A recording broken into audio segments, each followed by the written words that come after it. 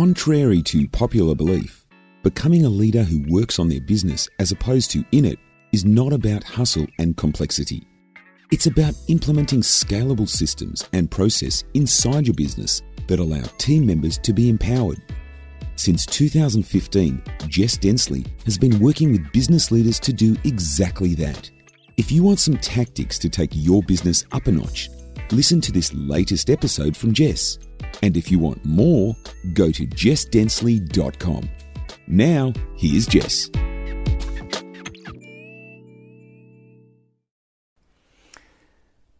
In this video today, I want to talk to you about one of the things that we do with all of our clients in the Lead Agency Success System. With a lot of leaders, we have a process we take them through to allow them to look at their business and work out whether they're micromanaging their staff or not. So if you're out there watching this video now, I'm going to jump off and do a little bit of drawing in a moment, and you undertake the exercise yourself back inside your business. It's step number one I talk about in getting your staff to step up inside your business and working out where your staff sit, who's been micromanaged and who needs to step up. So I'm going to jump off, I'm going to do a little bit of drawing, and you can indicate where you're at within your business right now.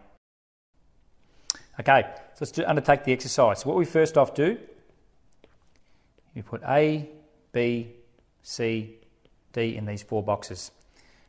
Number two, we work out this group over here is a fit. This group over here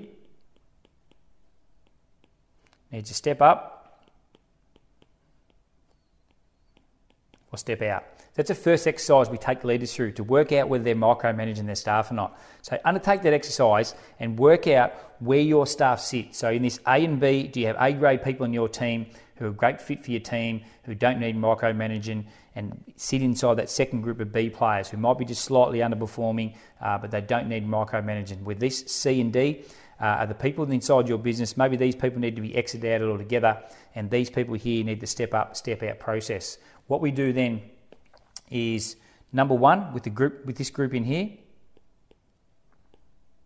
we have a performance review.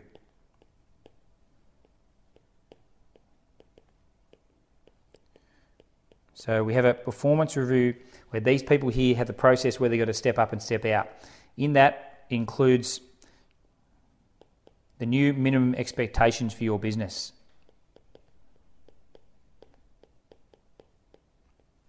If you'd like a copy of some of these letters, just put the words step up in the comments below and we'll get them across.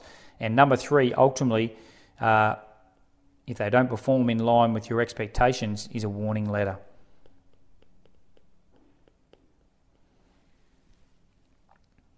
So where do your staff sit in the exercise now? Are they in the A, B, C or D group? Do they need to step up, step out, or are they performing inside your business?